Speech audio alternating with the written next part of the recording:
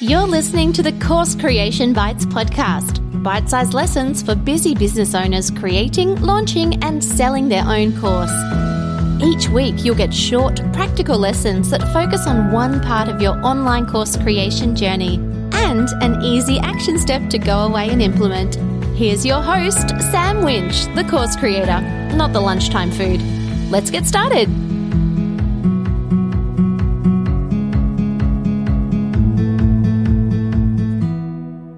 Where should I start is a question that I regularly get asked about course creation.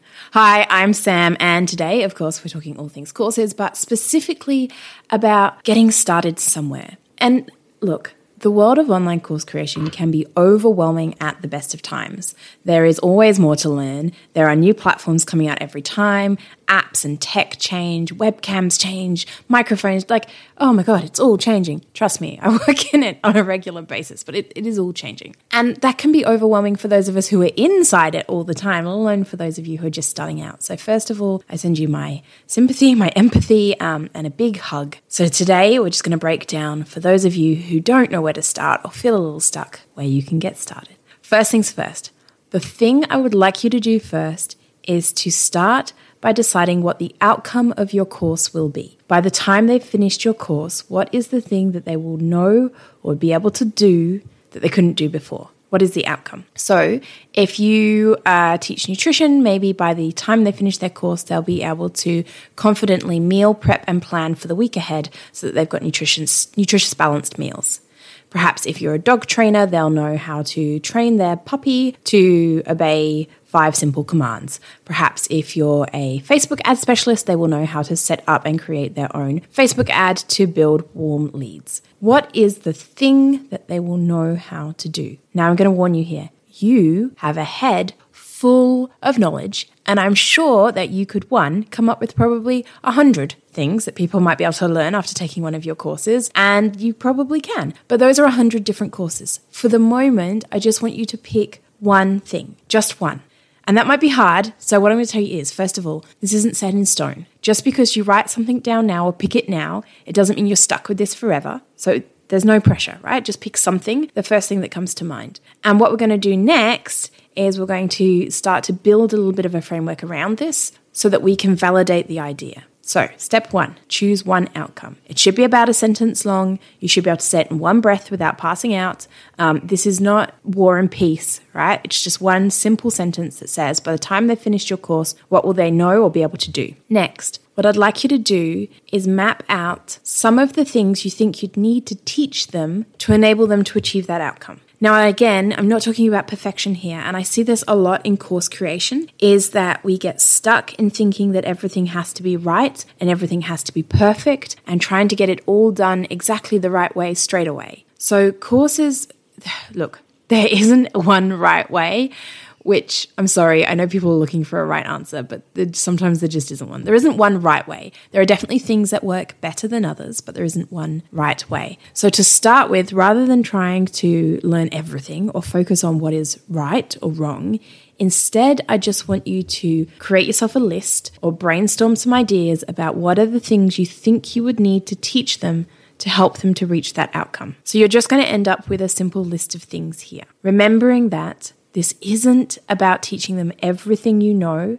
This isn't about trying to put all of your knowledge into one course. This isn't about building something that's bigger than Ben-Hur. You are simply trying to find the bits of content that they would need to learn to help them reach the outcome that you told them that they would be able to reach. That's it. Nothing more, nothing less. Specifically, nothing more.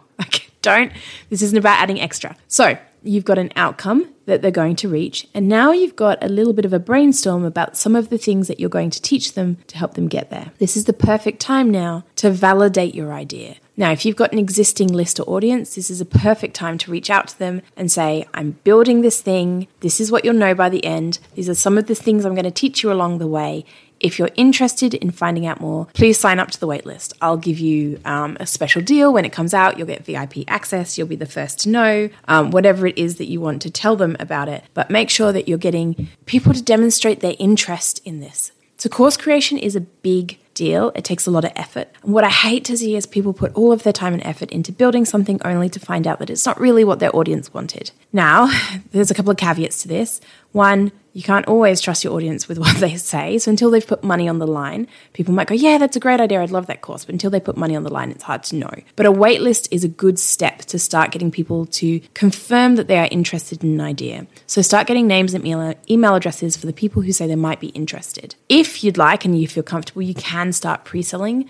My advice, especially for those of you starting out, is that don't pre-sell straight away until you've got some of the content created and you're comfortable with your tech platform. So you don't have to have built all of the content for the entire course, but you have to have built at least module 1 and preferably module 2. 1, so that you could give them access to, say, module 1 when they pre-sell, so they've got something to get into. But 2, because it allows you to see how long that took. So if it took you 3 months to prep module 1 and module 2, pre-selling isn't a great idea because how much stress are you going to be under trying to push out modules 3, 4, and 5? That's it. I'm not going to teach you anything else today. Let's talk about action steps and really round this one up so you can see where you're going. So obviously every podcast episode that I do here of Course Creation Bites has an action step because you can't build a course by listening to me talk about courses as much as I wish you could.